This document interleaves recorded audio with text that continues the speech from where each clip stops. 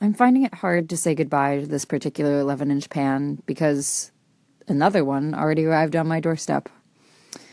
The original 11-inch pan, the one I'm saying goodbye to today, has stuck with me through thick and thin everything, actually. Thick and thin pancakes, thick and thin omelets, thick and thin anything that I wanted to go from stovetop to oven and back again.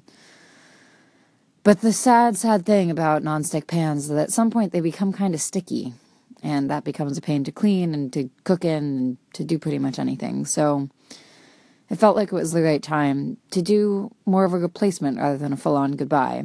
So see you later, original pan, and welcome to the fold, new one.